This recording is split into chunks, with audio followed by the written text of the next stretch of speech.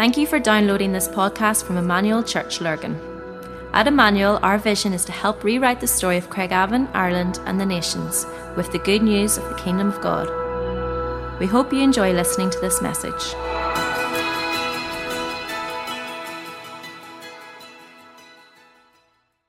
We're real excited about this new theme, excited about Advance. I'm loving this graphic. I've said this to you, but and this morning we obviously want to continue on. We'll be working on this right through to Christmas time. It feels like the cloud has shifted. We mentioned this over the last couple of weeks, and we're shifting with it, obviously, following God and following His presence. That's what we want to do, and we mightn't be sure, maybe just exactly yet where we're going, but the Lord, I've no doubt, is opening up opportunity for us and into what we believe is a deeper inheritance. I'm starting in Warwick's sticker here, sticking to my shoes.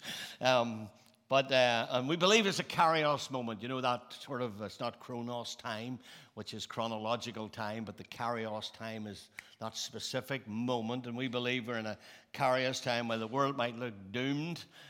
We do feel that the Spirit of the Lord is calling us to believe for an opportunity of significant renewal. I love what Chris said. If you were here on Wednesday night at the prayer meeting, Chris gave a little word, and he said this, and I jotted this down. The world has exhausted itself to the point that it can't sort out its own problems. So what if we are in miracle territory? I love that. What if we are in miracle territory? And the Lord knows that, and the world doesn't know it, but they need the church, because the church is the hope of the world. And the words of Leonard Ravenhill feel pretty apt at this moment, that the opportunity of a lifetime needs to be seized during the lifetime of the opportunity. So we need to work while it is still day, because the night is coming. And there's a moment of opportunity in front of us. There's no doubt about that. And so our short-term vision is to position ourselves in such a way that we will listen to God and to listen also to the brokenness of our community, and that we might receive the dreams and visions that God wants us to do long term. I said this last week, that Joel 2 says in the last days there will be dreams and visions from old men and young men, and old women and young women. And so this is prophetic. This is the time. And so as we move into the next number of weeks, we're going to be teaching on the theme of the kingdom of God. And we want to ensure that we're hearing from God in this, because there are some twisted ideas as to what the kingdom of God is. And so we want to stay true to the Bible, and that we want to be true to the Word of God, and ultimately as followers of Jesus, we want to see His kingdom come. And this is what Jesus actually taught His followers to pray. This is what He said in the Lord's Prayer. He said, when you pray, it's okay to pray, let your kingdom come and be on earth as it is in heaven. Or our key text on our advance theme, which is up just under the word advance, which is Matthew 6:33, seeking first the kingdom of God, and it goes on to say, and His righteousness, and then all of these things will be added onto us. It's a very powerful thing. What Jesus is promising is that if we seek first the kingdom, everything else sorts itself out. That's basically what He's saying. And yet, so often I think we're not really dead sure what the kingdom of God is. Like if I were to ask everybody in the room today what the kingdom of God is, I would get a myriad of answers, maybe most of which wouldn't be wrong. But we did this way back one time. We did this with our discipleship thing. What did everybody think discipleship was? We asked this to our elders and to our staff and to our board and people like that, and we got all different answers, and we had to sort of collate to think, what really is discipleship? And so the same would probably play out for this, that if we ask this, and we often talk about the kingdom of God and we sing about it, but don't really understand what it is. At best, we probably think it's putting God first, it's reading the Bible, making sure we pray, going to church and trying to be the best you can, all of which is actually very good. But so often we don't really get into the teachings of Jesus to see what the essence and the DNA of the kingdom really is. And again, I said there's so many distorted versions of the kingdom of God today that it's imperative that we get to grips with it in a spirit-led and directive way.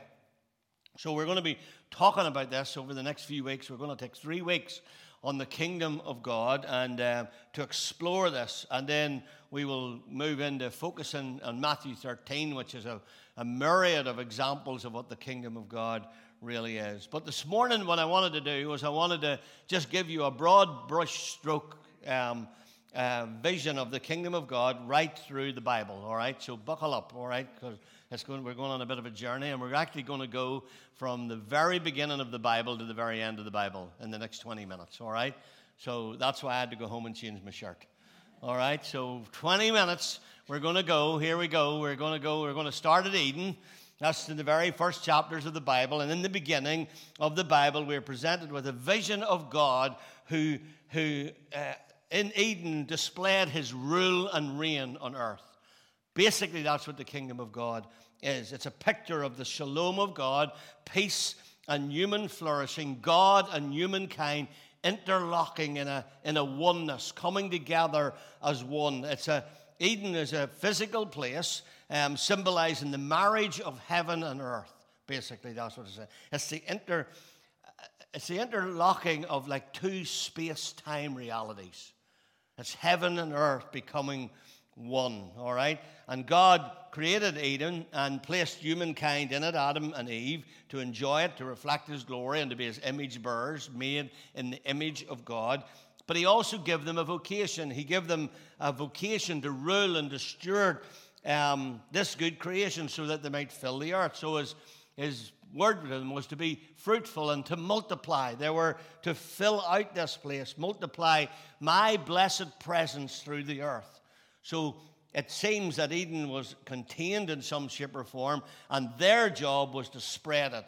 Their job was to spread the presence of God throughout the whole world. And the author wants us to realize this. Moses, who was the author of this, he wants us to realize it was part of God's plan to extend Eden throughout the whole earth. Essentially, God wanted his loving rule and reign to fill the whole earth and heaven to be expressed on earth, and he delegated stewardship of that to his image bearers, to people that he created just like him. Now, what happened was, in chapter 3 of Genesis, sin enters the world. We have the serpent who beguiles the woman, who then, the man is downright disobedient, eats of the fruit, and in doing so, they essentially were choosing their own rule and reign rather than trusting the Father. And so with this, the poison of sin entered the world. Sin entered the world, and everything went south at that. These people who were called to steward life and multiply blessing began to carry decay and death in their bones instead. So instead of passing down blessings, they were passing down death and decay. And it's pretty brutal. And in short, humankind became more interested in building their own kingdoms rather than God's. And in the early parts of the Bible, this just got worse. So, for instance, when you go to Genesis 9, you've got the flood. And at the flood, God makes this statement that he actually regretted that he'd ever made man in the first place. And so he makes this pact with Noah and his family, and he just wipes the world out. Pretty incredible. Then in Genesis 11, it's replenishing. We've got Nimrod rising, and he starts to build the Tower of Babel, and Babylon is born. And so all of these are just examples of people wanting to build their own kingdoms. So with sin entering the world, everybody just wanted to build their own kingdom. In Genesis 12, we come on this guy here, this guy called Abram. And God appeared to him, and we know by this story that God hasn't given up on his dream. We might think that the dream has perished, but God hasn't given up on his dream, and he begins a process through Abram and his descendants, and he appears to this old man who really isn't anything special except that he has an available heart with a plan for universal redemption. It's pretty awesome. And so in Genesis 12, he says this. He says to Abram, "Go from your country, your people, and your father's household to the land I will show you, and I will make you into a great nation. I will bless you, and I will make your name great, and you will be a blessing. And I will bless those who bless you, and whoever curses you, I will curse. And all the peoples of the earth will be blessed through you." Notice what's happening here. God is reformulating his plan for the blessing of the whole earth. He's still in plan A. He's not jumping to another plan. He's still back in his original plan. God has still a dream to fill the earth, and he doesn't want to do it outside partnership of his image bearers. It's absolutely incredible when you see this. So despite the rebellion of humankind, God still wants this to happen, and he narrows his focus now on a particular man with a particular people who will come from this man, Abram. And through Abram, with his own descendant, God wants to see nothing less than the reality of heaven coming to earth. I'm going to say that a lot. God's still looking to interlock these two space-times, interlock heaven with earth. Now, the rest of the Old Testament really is the story of how this plan unfolds, and I'm just going to pick out a couple of parts of the story to emphasize the point. But I'm saying this again, God has always wanted heaven and earth to be joined in a holy union. So, down a generation or two, we get this guy, Jacob. He's the grandson of Abram, and he was a man called of God. He was a bit of a crook, actually, but even so, he was chosen by God to be the channel of blessing that one day would come through him. And one day, he was on the run from his brother, and he lay down to sleep, put a stone down for his pillow, and here's what happened as he slept. It says he had a dream. And in this dream, he saw a stairway resting on earth. It's interesting to note the wording, resting on earth with its top reaching to heaven. That's important. So this ladder touched heaven and it touched earth, all right? And the angels of God were ascending and descending on it, and there above it stood the Lord. He said, I am the Lord, the God of your father Abram, the God of Isaac, and I will give you and your descendants the land in which you are lying. Your descendants will be like the dust of the earth, and you will spread out to the west and to the east, to the north and to the south. And all peoples on the earth will be blessed through you and your offspring. Do you notice it? Heaven and earth overlapping. We've got it again.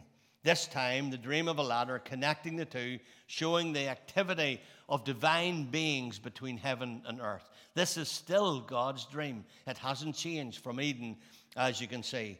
Now, if Jacob is going to be the channel of God's blessing, he needs to understand that his life's call is going to be the joining of heaven and earth together, bringing God's loving rule and reign onto the earth.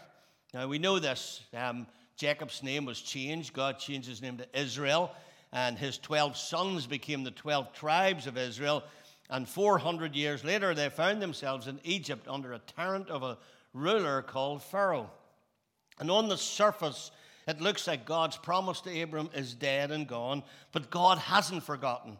And through an encounter with Moses, I'd love to go into all this story in detail, but through an encounter with Moses, we see that his desire, not just for Abram's descendants, the Israelites, but more for this desire for heaven to come down to earth. And we read that he has an encounter with Moses at a burning bush in Exodus 3, and this is what happens. This is what God says. I have indeed seen the misery of my people in Egypt. I have heard them crying out because of their slave drivers. I'm concerned about their suffering. Look, so I have come down. I love that. I have come down to rescue them from the hand of the Egyptians and to bring them up out of the land into a good and spacious land, a land flowing with milk and honey. God wants to bring heaven to earth. He wants to bring heaven to come to slaves. Isn't that incredible? He wants heaven to come to slaves, the least and the broken. So long story short, God brings them out of Egypt through the Red Sea into the wilderness, where God calls these descendants of Abram together and constituted them into a nation, and so the nation of Israel is born.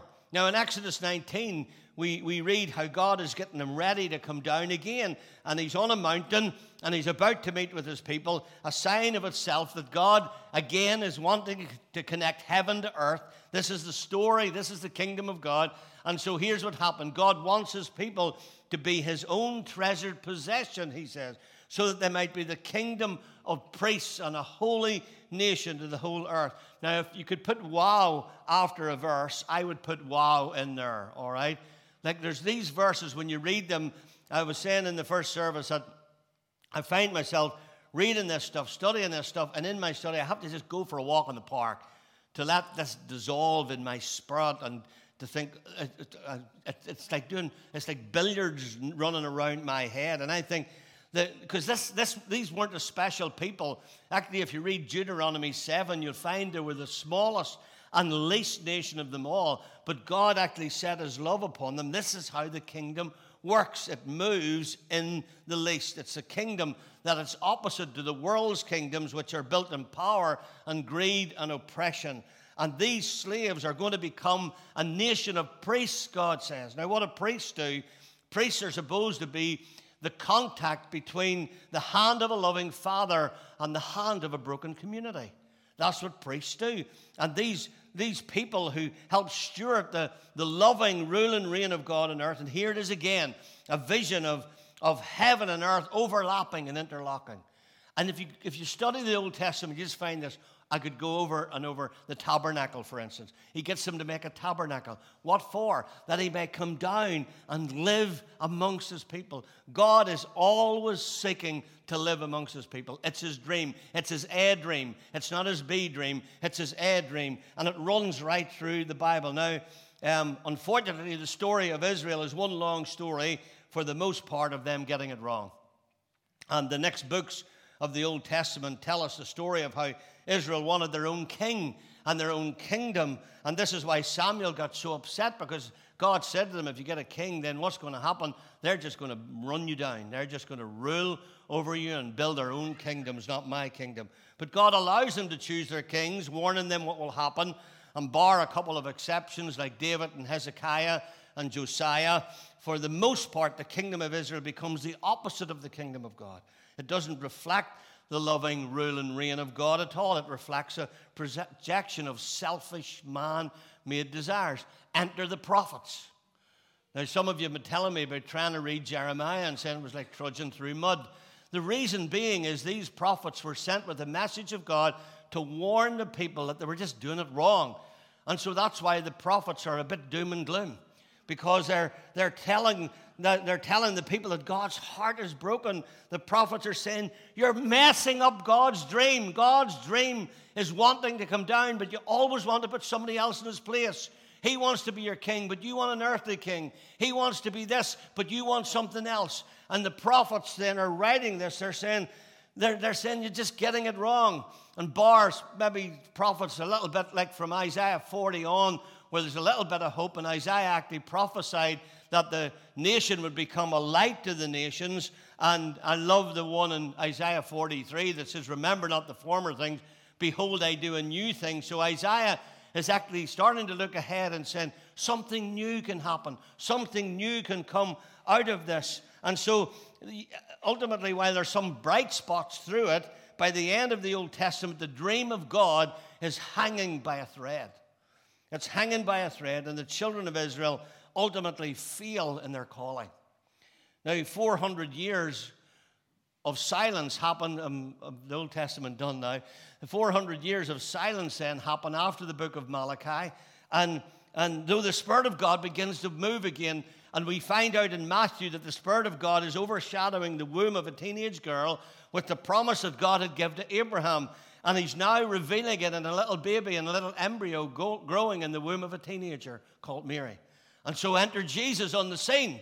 Jesus comes, and he's the one who fulfills the original promise that God gave to Abram, who embodies it in flesh and blood. All the promises and prophecies connected to Israel. Jesus, the ultimate king of Israel, the ultimate prophet, even greater than Moses, the ultimate king, even greater than David. And this Jesus comes proclaiming the kingdom of God that was announced in Eden. He's coming, saying, he comes revealing that this is God's dream for heaven and earth. This is still God's A dream, to overlock and interlap and make a connection between heaven and earth. And he becomes our mediator. He becomes the only one and the only way that we can get to heaven. It's pretty awesome. And so the glimpse of Eden is now a reality, and it's present and available.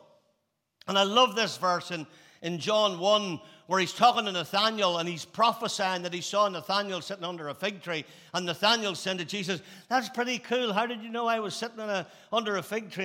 And Jesus says, in verily, I say to you, you will see heaven open and the angel of God ascending and descending on the Son of Man. And Jesus is saying explicitly here, because Nathanael would have known this language. He would have known the story of Jacob's ladder. It would be intertwined in his theology. And so Jesus is saying, while Jacob's ladder is such a part of your story, I am that ladder. I am that reality. I am the one who is bringing heaven and earth. And so Jesus came, and he came declaring that the kingdom of God is among you. He came talking about the kingdom of God being at hand. Jesus talked about the kingdom a lot. It was his mission, the theme of his coming. And the kingdom of God was central to the mission. His teaching was designed to show men and women how they could enter this kingdom. And essentially, Jesus was saying a whole new radical availability to the kingdom is here because the king of the kingdom has actually come to earth. This is pretty cool. He was introducing the kingdom of God. In fact, he was giving his introductory speech. You know, when a politician takes office and they give you, or the president becomes a new president, and they give you their speech. They give you what they're going to do in their time of office. Well, Jesus is like a government manifesto. Jesus actually arrives in the synagogue on the Sabbath day. He has handed a scroll from Isaiah 61, and this is recorded in Luke chapter 4. And Jesus gives his manifesto. He says, the Spirit of the Lord is upon me because he has anointed me to proclaim the good news to the poor.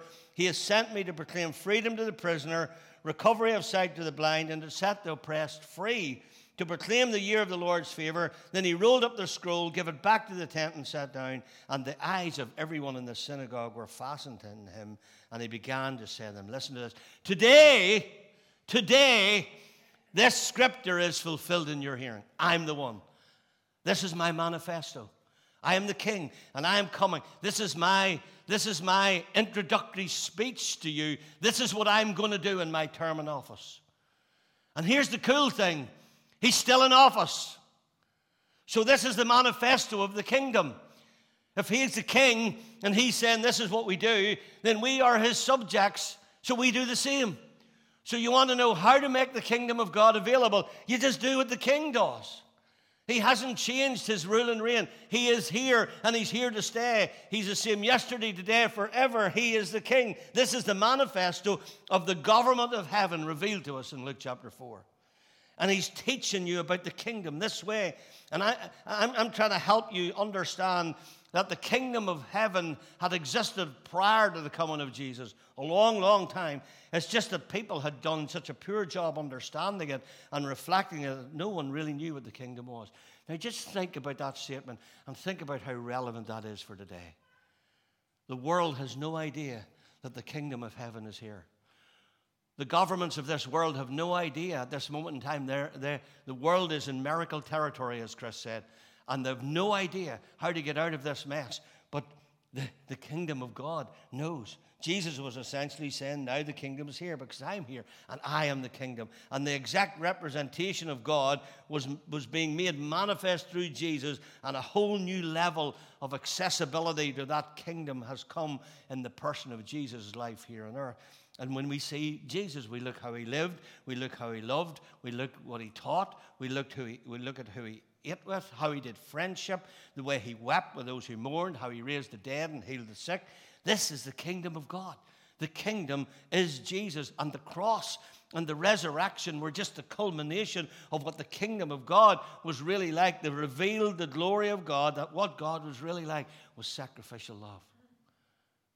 It's just opposite to the world system. And it was also a place where Jesus dealt with the power of the kingdom of darkness, draining the power of the kingdom of darkness once and for all with the power of the kingdom of God, unleashing it on humanity. Now, with 3 or 4 minutes left, here's where we're going now. Enter the church. Enter the church. So it was the kingdom message which conferred to the apostles and to the church. And what happened was Jesus is going back home, Matthew 28, the Great Commission, and he says, all authority has been given to me, and he says, now I am delegating it, now go you. He's delegating the authority that's given to him back into his image bearers, back into you and me. And so in Acts, we see the church proclaim Jesus. Jesus had become the content of the kingdom message. And as the church began to understand the implications of the life of Jesus, the apostles began to teach the church that one day, because of the cross, everything would be made new. And Paul takes up his pen in Colossians 1. Sorry, this is a little bit lengthy, but let me read it to you. But it's a most incredible passage, Colossians 1, starting at verse 15. And it says this. It says that the Son of God is the image of the invisible God, the firstborn over all creation. I'll point out some little statements for you. For in him all things were created, things in heaven and earth, visible and invisible, whether thrones or powers or rulers or authorities, all things have been created through him and for him. He is before all things. This is Jesus. He is in all things. And in him all things hold together. He is the head of the body, the church. He is the beginning and the firstborn from among the dead, so that in everything he might have supremacy. For God was pleased to have all the fullness of God dwelt in him, and through him to reconcile to himself all things, whether things in earth, here, things in heaven, by making peace through the blood. Do you heaven and earth coming together again? And Jesus is the one that brings these two space-times together. Jesus is the one that brings these two kingdoms interlocking. This is dream A. God's dream has just come alive. And of course, even what happens is this is the story that we are part of, and we are the living manifestation of this. And here's the cool thing.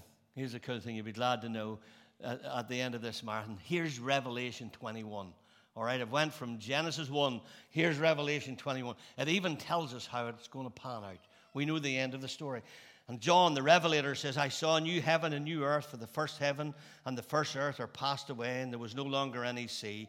And I saw the holy city, the new Jerusalem, coming down out of heaven from God, prepared as a bride, beautifully dressed for her husband. And I heard a loud voice from among the throne, look, God's dwelling place is now among the people, and he will dwell with them. This is plan A.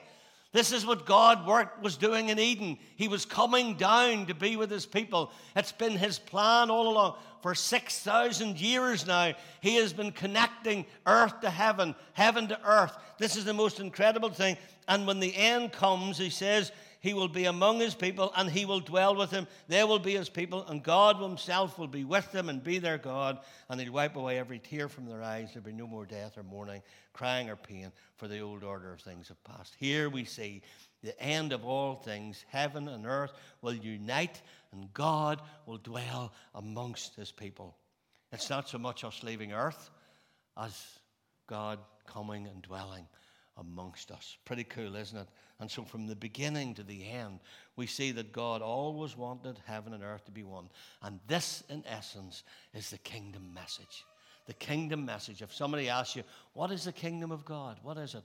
It's just God's dream to bring two kingdoms into one.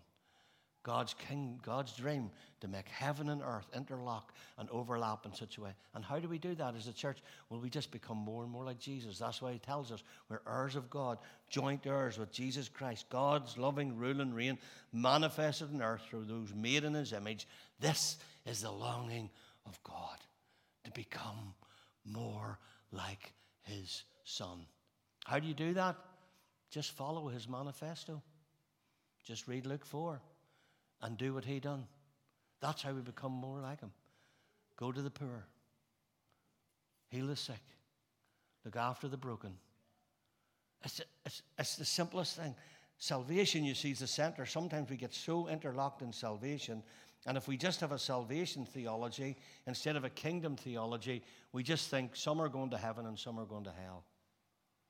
But you see, salvation is the center, but the kingdom is the circumference. And Jesus always talked about the kingdom of God. He talked about the big picture.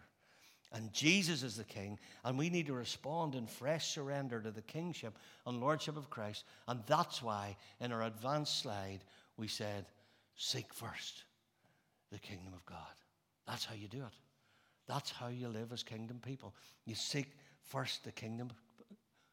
Kingdom people, seeking first, laying hold, entering in, praying in, receiving, valuing, encountering, sheltering. We are the church. And Jesus said, I will build my church, and the gates of hell cannot and will not prevail against it.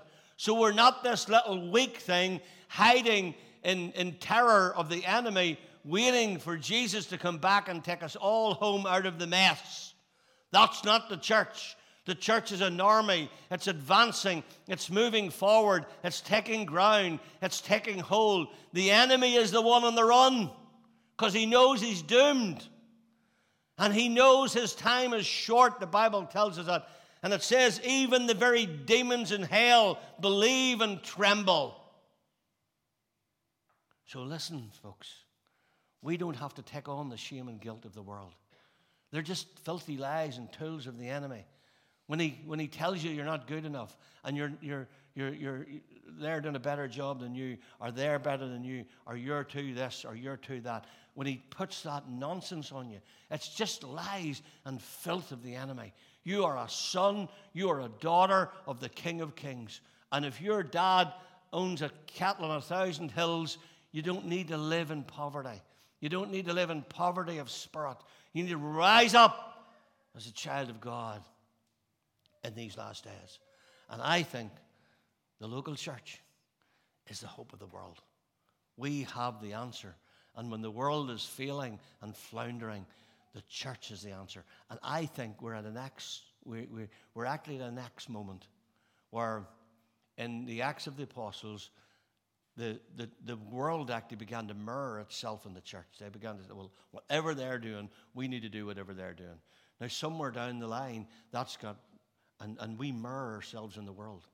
And we should not mirror ourselves in the world. We do not live under the economy of a broken world. We live under the economy of heaven. We live under the economy of a kingdom that's not failing, it's not broke, it's prosperous, and it's powerful, and it's mighty. So, time's gone. Let me pray for you. I hope you're blessed. I know it's a marathon of stuff that I've gone through. You could listen to it again. You can get the podcast or the YouTube and watch it again if you better listen. Dixie says I've got a face for the radio, so he's one to talk, isn't he? Listen to it again, because this idea of getting the DNA and the essence of the kingdom and knowing what the manifesto of that kingdom is and knowing what we're supposed to do and how we're supposed to live in these last days, seeking first the kingdom of God and his righteousness, and all these things will be added on. Lord, would you bless your word to every heart? God, would you even now by your Holy Spirit bind every lie of the enemy that's trying to create disorder, disunity, dysfunction. Lord, would you bind every lie of the enemy working in every mind right now? And would you fill that mind with hope and with love, with acceptance and grace? Thank you that we are a people loved by God and accepted by him. And so, God, I pray that upon our body. And I pray over every family, over every home, and over every job and every school and every whatever happens this week in every home. God, we just give it to you and ask you, Lord, just to hedge about our families right now and keep them safe this week. We pray it in Jesus' mighty name. Amen. Are you up for it? Come on, let's do it. Let's do it. Let's be the kingdom people that walk and rule and reign and see these kingdoms interlock. The Lord bless you. Have a great afternoon. We hope you enjoyed listening to this podcast. For more information about our church and all that we do, please visit our website at emmanuel-church.co.uk.